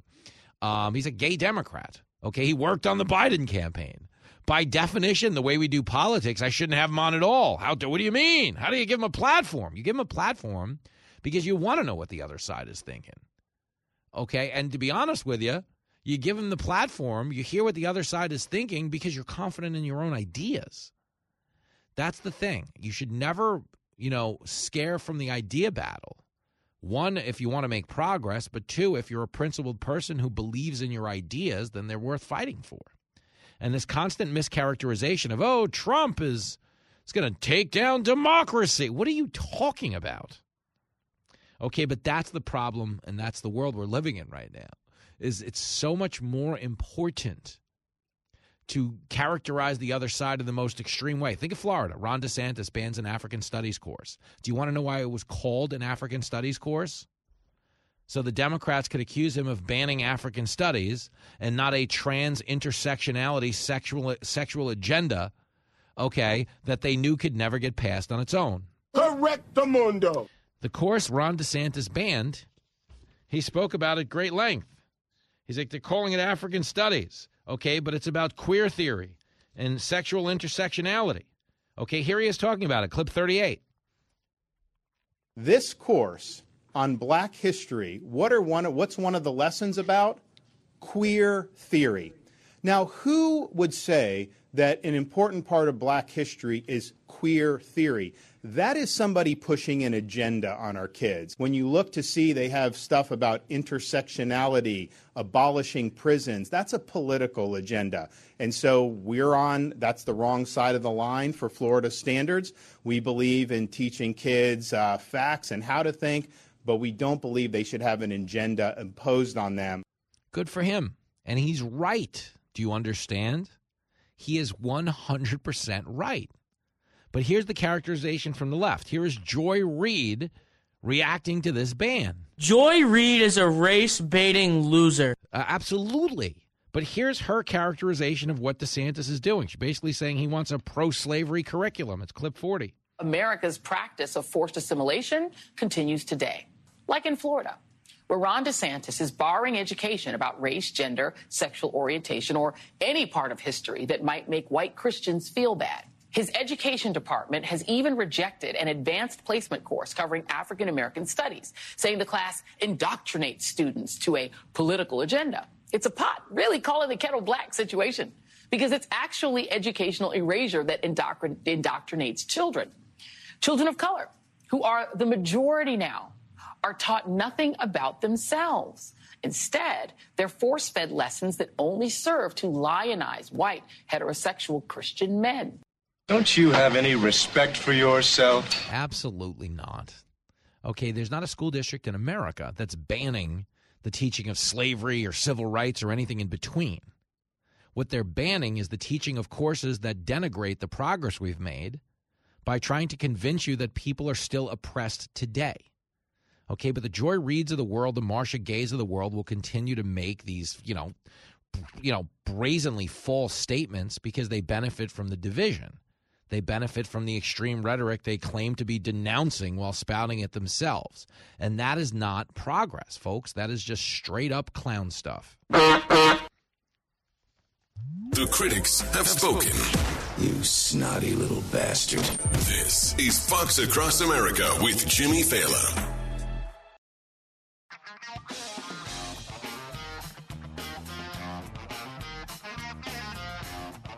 It is Fox Across America with Jimmy Fallon. Kevin Walling coming up.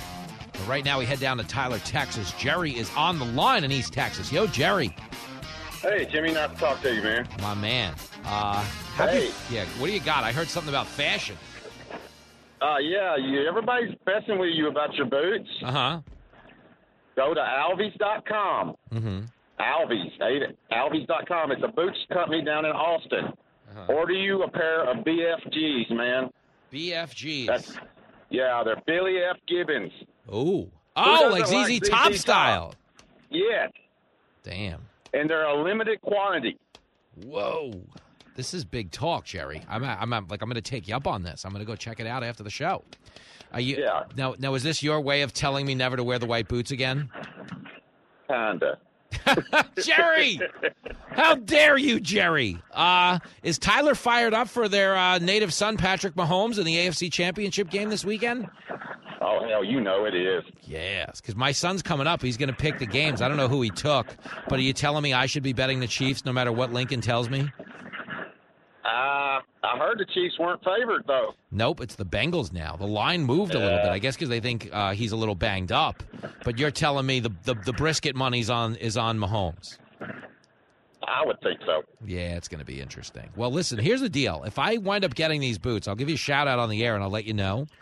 Because I had a good Texas radio host, Rowdy Yates, send me a pair of boots, and I told him I'm going to wear them on Gutfeld next week.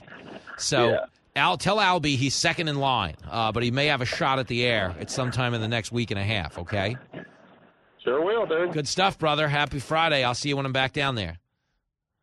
There goes the great Jerry, who is in Tyler, Texas, home of Patrick Mahomes. Tyler, Texas, of course, also synonymous with ZZ Top.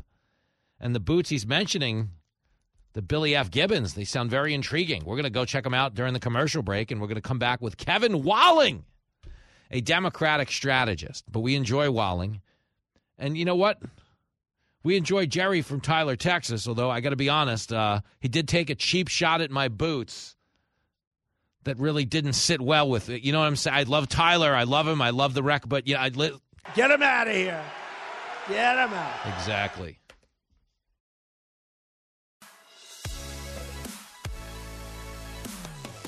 It is Fox Across America with Jimmy Fallon.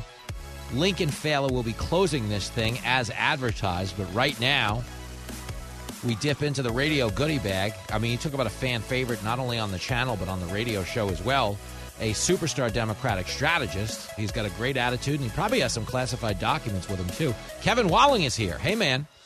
You better not search my garage. That's all I'm going to say right at the outset. Get your filthy hands out of my garage. And to be clear, though, you don't have the Stingray. You have the Barbie Dream Corvette. I wish. God, brings me back to my adolescent years. Does it? Francis wish list. Does it ever, Kevin Walling? What a wild week of news. Everywhere you turn, it's just a food fight right now. So I always appreciate your willingness to come on and be a part of this, because I think, one of the biggest challenges facing the country, I was talking about this earlier, no one feels like they can communicate in modest terms, meaning you're not going to get likes if you say, I kind of oppose a bill, here's why. You have to say, everyone's going to die. And that's kind of the takeaway. So, for better or for worse, you and I are one of the few voices of reason left. So let's begin our quest to save the world here, shall we? I've always said that about you and I, so I'm ready. Oh, Walling. I heard a funny one. I'll take you through both parties, because two things have gone on. First of all, gladly, a lot of Republicans have dialed back the rhetoric around Paul Pelosi today, certainly myself included, because it's just a hideous, horrible video. And there's nothing to be said from here other than you hope the guy gets better. But I do think you're still going to see a concerted effort to pin this on Republicans, and I'd like to think we could send more of our ire in the direction of the attacker. What say you? 100%. I mean, that's what gets so muddied these days in our discourse, that anything that is done, in the name of a right-wing wacko or a left-wing wacko is then laid at the feet of people on both sides. This was a demented guy who had been seemingly stalking the Pelosi's, was looking for Speaker Pelosi to do some real damage, not all there, and this is a sole actor involved, and the condemnation needs to stop there. Certainly we can turn down our rhetoric on both sides of the aisle, attack personalities far less and their characters, and stick to the issues. But this is one deranged guy that we saw. And that video I watched is horrifying. Yeah, it's a tough one. I don't like watching that stuff, and I get that it had to be shown. I think he's like 82 or 83, and to see his head smashed in by a hammer, seeing the video of the guy with the hammer beforehand taking it out of a bag, it's a lot. Awful. It's a lot, man. It's a lot. It's weird. I wish, and I don't really have an explanation as to why, but I wish these videos would come out sooner, because one of the reasons there is so much speculation, is the fact that it's not out, and, these theories form. I mean, and what NBC did, the NBC reporter who was suspended correctly described the beginning of that video, which, again, once you watch it, and everything, like you see the guy broke into the house, the beginning of the video is as described. There's a few seconds there where the door swings open. There's Paul Pelosi holding a cup in his hand with no pants on, probably because he was sleeping, standing next to a guy in a pair of shoes, and they're both holding on to a hammer. That is accurate, but what happens from there in a matter of seconds is pretty freaking gruesome, man. Awful. And the only reason, and I bring that up because the other point I'm trying to make is we're going to get a horrible police video tonight. And from what we've been told by the sheriffs, it's really bad for the cops who have been criminally charged. But I think another thing we're learning is this police work is really grim. And it doesn't mean there's any justification for what we're about to see in this Memphis video. But it does mean there's a lot of intangibles. There's a lot of adrenaline in play. And, I wish there was more of an effort, against, exploiting this stuff politically or in the name of violence or anything in between, and just more in the name of figuring out how we can improve these interactions. Because it's not as simple as just saying everyone's a racist or cutting a police budget, but it's also not as simple as, just giving every cop the benefit of the doubt, because we know there's bad cops out there. But my question to you is nuance even possible anymore in an age of, weapons-grade everything? It's really tough, right? So, you brought up the classified documents at the outset. There's a lot of nuance involved with that. There's a lot of gradation and gray area, and not every situation is the same, but every situation is met with condemnation from one side or the other within 20 seconds of a tweet going out. And that's why I love joining you on this program is, we can have a little bit of an extended conversation, because nuance is critically important when it comes to these issues. Not every cop is out there doing this kind of activity, but so many people just paint them with a broad brush. I'm watching, clips from the Murdaugh trial down in South Carolina. It's horrible what these police officers came upon and that will stay with them for the rest of their lives. And these police officers in their day-to-day activities protecting us encounter the worst of humanity, gruesome scenes, let alone if they're being shot at. And, my heart goes out to every police officer out there in this country doing the Lord's work to protect us, and doing it in a world where you're getting these attacks on people's characters from folks that don't even know who these people are. Yeah, it really is psychotic, man. It's crazy. But I appreciate your take on that. We're talking to Kevin Walling, Democratic strategist. He knows things. Okay, in addition to the police and classified documents and Paul Pelosi, I have a minute and 30 seconds right now, and you need to weigh in on some breaking political news that happened on my show a few minutes ago. So Oklahoma Senator Mark Wayne Mullen claims, brand spanking new. They haven't even gotten him out of the bubble tape yet. He's still in his office. People are popping it for fun. He claims that there is a movement within the Democratic Party to actually make Hakeem Jeffries the 2024 nominee. What say you in 1 minute, Kevin Walling? Joe Biden is going to be the nominee. He's given every indication he's running for re-election. I love Hakeem Jeffries. He has burst onto the scene now in this new role in a really effective way. He's an incredible communicator. He's the future of the party. But I'm on board with Biden 2024, my man. Okay, I'm gonna go call Mullen. Tell him to pop some more bubble tape then, because these guys, they start off their Senate career. They're in the basement for months on end before they get their offices, and he's got to get out of that basement. Are you? Wow, a Biden supporter telling someone to get out of the basement. This is rich, Walling. This is why we love you. Breaking news. How about it? Wow, holy hell. Well, Walling, you're the greatest. Let's do this at a greater length next time, okay, brother? Yeah, I won't be super offended that you're bumping me for Lincoln. No, it's a whole to-do. He's a good kid. He has more power on the show than I do. I'm getting bumped for Lincoln, essentially. But have a great weekend, buddy. There he goes, the great Kevin Walling. Lincoln Fela when we come back. You're hanging out with Jimmy Fela on Fox Across America. Coming to you live from the best country in the world with your radio pal, Jimmy Fela. Fox Across America. Back in action. It is Friday.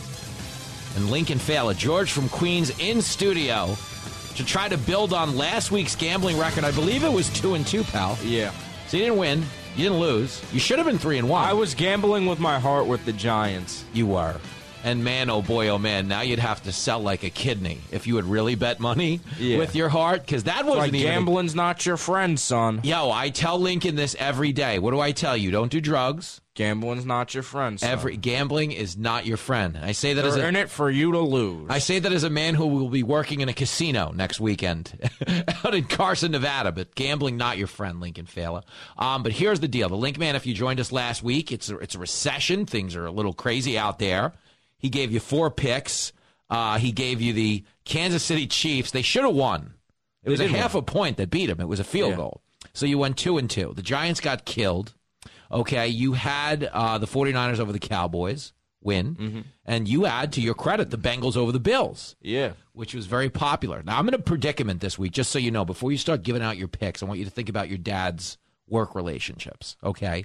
One of my dear friends in showbiz is the great Dean DeLulo. He owns the Carson Nugget. That's where I'm flying next week while you and Mommy have your little house party or whatever wild you do. Time. But then, of course, you know my man Bill Hemmer. And for that reason, inside Fox News, despite her disparaging Dean DeLulo comments, out in Reno, out in Carson, huge Chiefs fan. Hemmer is like walking around in Bengal leopard print underwear when he's not on the air. And sometimes on the air. We have to talk to him about it. So there are 2 games this weekend. You've got the Eagles, Jesse Waters' Eagles, and they're laying 2.5 points at home against Brock Purdy and the 49ers. The other game, of course, is the Bengals and the Chiefs. We start, Link Man, with the Eagles because that's the first game this Sunday. It's going to be rowdy over here at the house, but what do we do with our money? So it could go either way. I would probably feel safer with the Eagles because the 49ers didn't play that great last week. The Cowboys sucked, didn't they? Yeah. Who would be a better quarterback for the Cowboys, Dak Prescott or like me? That's a tough one. Really? You're giving me some respect this time. No, but did you see they were talking trash about him on Twitter? Yeah, isn't it weird that the Cowboys nuked their own? Because they signed him for a big deal. Yeah. So, I mean, where's the love out of that Cowboys Twitter account? And these are the kind of things like when a guy's like a free agent in a year or two, like this is the kind of, grudge that burns his balls and he leaves town. But I don't know that anybody wants him after that game. He really did. Well, he only had 2 interceptions. Yeah, but understand this, Lincoln. He led the league in interceptions and he only played like 11 games. Yeah, I know. That's not great. But I'm saying that wasn't, like, there's been worse performances this year. It wasn't the worst ever. Uh-huh. People are obviously over-exaggerating it because it's the Cowboys, and I like doing that too. Uh-huh. But it wasn't like a terrible, terrible game for him. Okay, so you're saying he wasn't great. He's not Zach Wilson on the Jets. No, okay, they're going to get Aaron Rodgers. Yeah, Lincoln has been telling anyone in our family that'll listen, including the dog and the cat, that Aaron Rodgers is coming to the Jets. I don't know where you got this intel from. Dude, Joe Namath will unretire his number. Aaron Rodgers was in New York on Wednesday. Okay. And the Packers are willing to trade Rodgers for 2 first-round picks, which the Jets will do, and they will trade him, if Rodgers wants to an AFC team. The only thing I'm against, okay, because he's great, he's certainly better than anything the Jets have, is imagine how many of those discount double-check commercials we're going to have to watch. Oh, yeah. If he's on the Jets. Rodgers! I think that could get old. That could be tough. It could. Lincoln Fela's in the house. So you like the Eagles? Yeah. What do you think's a better bet? Okay, because you know a lot about Philly fans being pretty rowdy. What's the better bet? Eagles minus 2.5. That's the line. So they got to win by 3 or better. Or the over 5 police horses getting punched by drunk Philly fans. Oh, I don't know. It depends on how many police horses are there that day. It's all about ratios? Yeah. Did you ever see the videos of when they won the Super Bowl and they were knocking over light poles and stuff? No. Oh, Lincoln. Madness. There were, when the Yankees beat the Guardians this year, there were people climbing the streetlights and stuff and chanting, "We want Houston." And then the Astro players after Game 4 were in our clubhouse with brooms, sweeping all over. Talking a lot of smack. But I can't piss off the Houstonians because we still have a big trip to Damon's barbecue coming up. Yeah, but the Astros are cheaters. Yeah, well, there's that. Don't piss off my man Brandon down there in Houston. He knows. He's going to teabag your hash browns. Sorry. Lincoln Fail is in studio. We're previewing the NFL Championship weekend. I, of course, have not been on the road. I have been off of stand-up the whole month of January so I could watch Lincoln, football with Lincoln, eat some food, and have a good time. And would you say, just for the listeners, that we've been pretty well-behaved? Yeah. By the standards of us, like normally when I'm off of work, like mommy calls the cops on us by like halftime. Yeah. But we've been pretty good, right? Smashing pots outside. Let me in. Johnny, I didn't mean it. And that's Lincoln talking. Jenny, I'm sorry, babe. And that's not me. That's Lincoln talking. I'm like, come on, Jenny, let him in. He didn't mean it. He got a little carried away. All right, second game. And this is the game where I'm in a predicament, okay? Because I got my man Dean DeLulo's Chiefs playing host to my man Bill Hemmer's Bengals. Okay, you took the Bengals in Buffalo last week, and the Bills did look flat, like Bills Mafia. I think the Bengals just looked a lot better. But because their defense played good enough to stop one of the better offenses in the league. Yeah, no, they roughed them up. And, part of what I think is we talked about this off the air. The DeMar Hamlin story is obviously a great story. Got dried up. Yeah, because he lived. But I think there were so many weeks in a row of that I think they were just exhausted. Yeah. They looked flat, They didn't even bring him on the field. That's why I was saying the Bills would win if they brought him on the field. Yeah, he was up in a luxury box. Yeah. Did you see those the same maniacs on Twitter that were saying it's a body double? Yeah. What's wrong with people, Lincoln? People just do it for likes and attention. That's the only thing I can... the amount of people who take pictures of their food for likes, people do anything for social media. Oh, yeah, the things people are doing right now. I was talking to one of my friends today. He goes, yo, look at this post. It got 230 likes. Doesn't matter. That's what I said to him. I go, it's stupid. No one cares about Instagram likes. No, these are people killing time on a toilet. Yeah, exactly. Just people sitting around looking for something to do. And they wind up, trolling up a couple of likes by, here's my food, or here's a picture of some girl. Here's my dog. As they're killing time on the toilet. Lincoln Fela in studio. That's a disgusting drop. Oh, yeah, I don't know who played that. Come on, Josh and Mikey, behave in there. Second game. You got the Bengals now favored over Patrick Mahomes and the Kansas City Chiefs. They're laying 1 at Arrowhead. What's the move? So, you kind of got to... You just got to hope the Bengals win this one, because if they're favored by 1, it's a really kind of... Yeah, the spread doesn't matter. You can't lose if they win, but do you think they'll win? Yes, because the Bengals have been really hot right now. Patrick Mahomes got hurt. His leg isn't going to be 100%. He'll play. But the Bengals just looked really good, and Joe Burrow's undefeated against Patrick Mahomes. He's got a lot of swag, man. Even in Arrowhead twice, the players were calling it Burrowhead. Is that true? Yeah, Bengals players. I love that. Joe Burrow's nuts, man. He smokes cigars, wears a lot of gold chains. Yeah. He's like a Broadway Joe because, when Joe Namath played for the Jets, that was his thing. He wore fur coats, a lot of jewelry. He was hanging out at Studio 54. Mm-hmm. You know what I'm saying? Yeah. So Joe Burrow has a little bit of that in him, and you think that swag is enough to go into Kansas City and beat Patrick Mahomes? I think they just don't care right now. I think they're just kind of like, yeah, we can beat you. Dude, so we'll do it. Half of our listeners on KRMS in the Lake of the Ozarks just shot their radios, by the way. You could actually hear the ratings for this show dipping. Patrick Mahomes is still going to win the MVP, but I don't know if they're going to win that game. No, man. It's a tough one. I don't, honestly, I feel good about the Bengals, too, but that's what scares me. Like, we felt the same way last week going into Buffalo.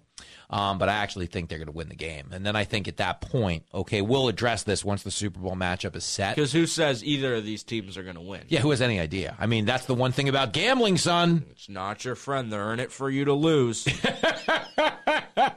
For the one person that wins $10,000, there's 10,000 people that lose 100. Lincoln, there are a lot of experience I've had in life that I want you to have. Like, I think it's exciting to do some of the stuff we do. That's why I have you on the radio, and I'd want you on TV if I ever had a big old show and stuff like that. But certain experiences I've had, you don't need. You know what I'm saying? Like, you're tall, you're slender, but it doesn't mean you need to put on a dress and a blonde wig and go make back your gambling losses. You know what I'm saying? Yeah. It's just do that stuff for fun, just the way you've been. Okay, but don't do it because of gambling. I'm telling you because I care. Oh, I found a way to grow an inch in 5 minutes. How? It's like stretches and stuff, but I'm going to be super tall. Lincoln likes to talk about how tall he is because he's like 6'5" now, and I always make fun of him because he'll just work it in like, I'm taller than my dad. But he talks about his height. Like, everybody listening has met a little kid who's a little too into dinosaurs. I like a stegosaurus. He's got a big, long tail, and that's Lincoln. He'll just randomly start working his height into a conversation. Well, sometimes I'll be standing there, and I'm, like, actually looking at the top of people's heads. Yeah. Well, there's that. I mean, that's what you're doing to me right now. You're taller than me. Whenever we're in person now, no, you are dwarfing me with your stegosaurus height. But the point is, Link, man, now's no time for this. The show's over. Happy Friday, man. Happy NFC, AFC championship game weekend. How much are we going to eat? A lot. We're going in. What do you think the move is this weekend? I don't know. You got to make some of that mac and cheese, though. Dude, my mac and cheese game, for everybody listening, is the reason the makeup team hates me here at Fox News. Between, like, the salt, the cheese, the dairy, I show up on Mondays, and I look like I lost a lopsided 12-round decision to George Foreman. My face is swollen. My eyes are baggy. What does Grandma usually call me and say? She goes, you look puffy. I'll get calls from my mom. You look puffy on TV. What did you eat yesterday? And the answer is your food. Your food, Grammy. Happy Friday, everybody. The show's over. Pay up, get out, be a Republican, be a Democrat. Just don't be a Jimmy Fallon. You're the worst.